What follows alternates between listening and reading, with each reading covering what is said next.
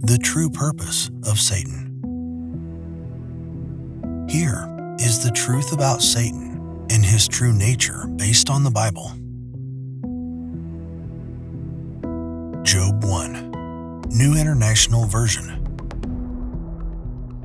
One day the angels came to present themselves before the Lord, and Satan also came with them. The Lord said to Satan, "Where have you come from?" Satan answered the Lord, "From roaming throughout the earth, going back and forth on it." Then the Lord said to Satan, "Have you considered my servant Job? There is no one on earth like him.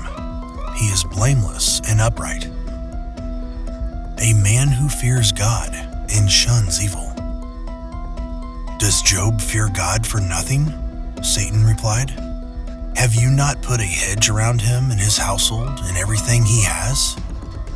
You have blessed the work of his hands, so that his flocks and herds are spread throughout the land. But now stretch out your hand and strike everything he has, and he will surely curse you to your face." The Lord said to Satan, "Very well then, everything he has is in your power, but on the man himself do not lay a finger." Then Satan went out from the presence of the Lord. In conclusion, Satan is an angel of God, and he will do the best he can to expose the lies of people before God on the day of judgment.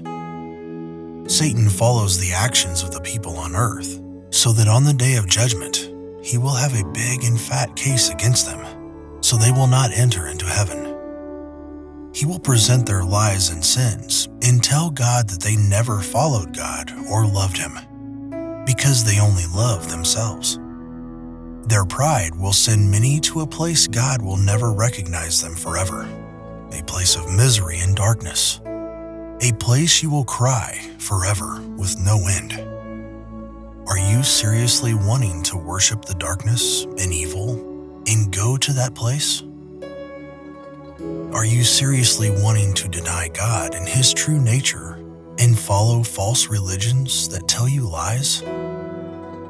Are you seriously ready to go to hell, a place of misery and darkness? Wake up, brother. There is still time to change your ways. There is still time to repent and return to God. He loves you, and he will forgive your sins if you wake up and change your ways. Do not forget that God loves you. If your sins are related to people, then do something big and good to the people you have sinned against.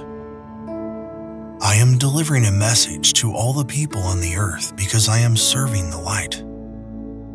This is a message that comes from the bottom of my heart. Do not serve evil or darkness. Do not be a satanic worshiper anymore. Today, you are a light worshiper. You serve the light. You serve only God.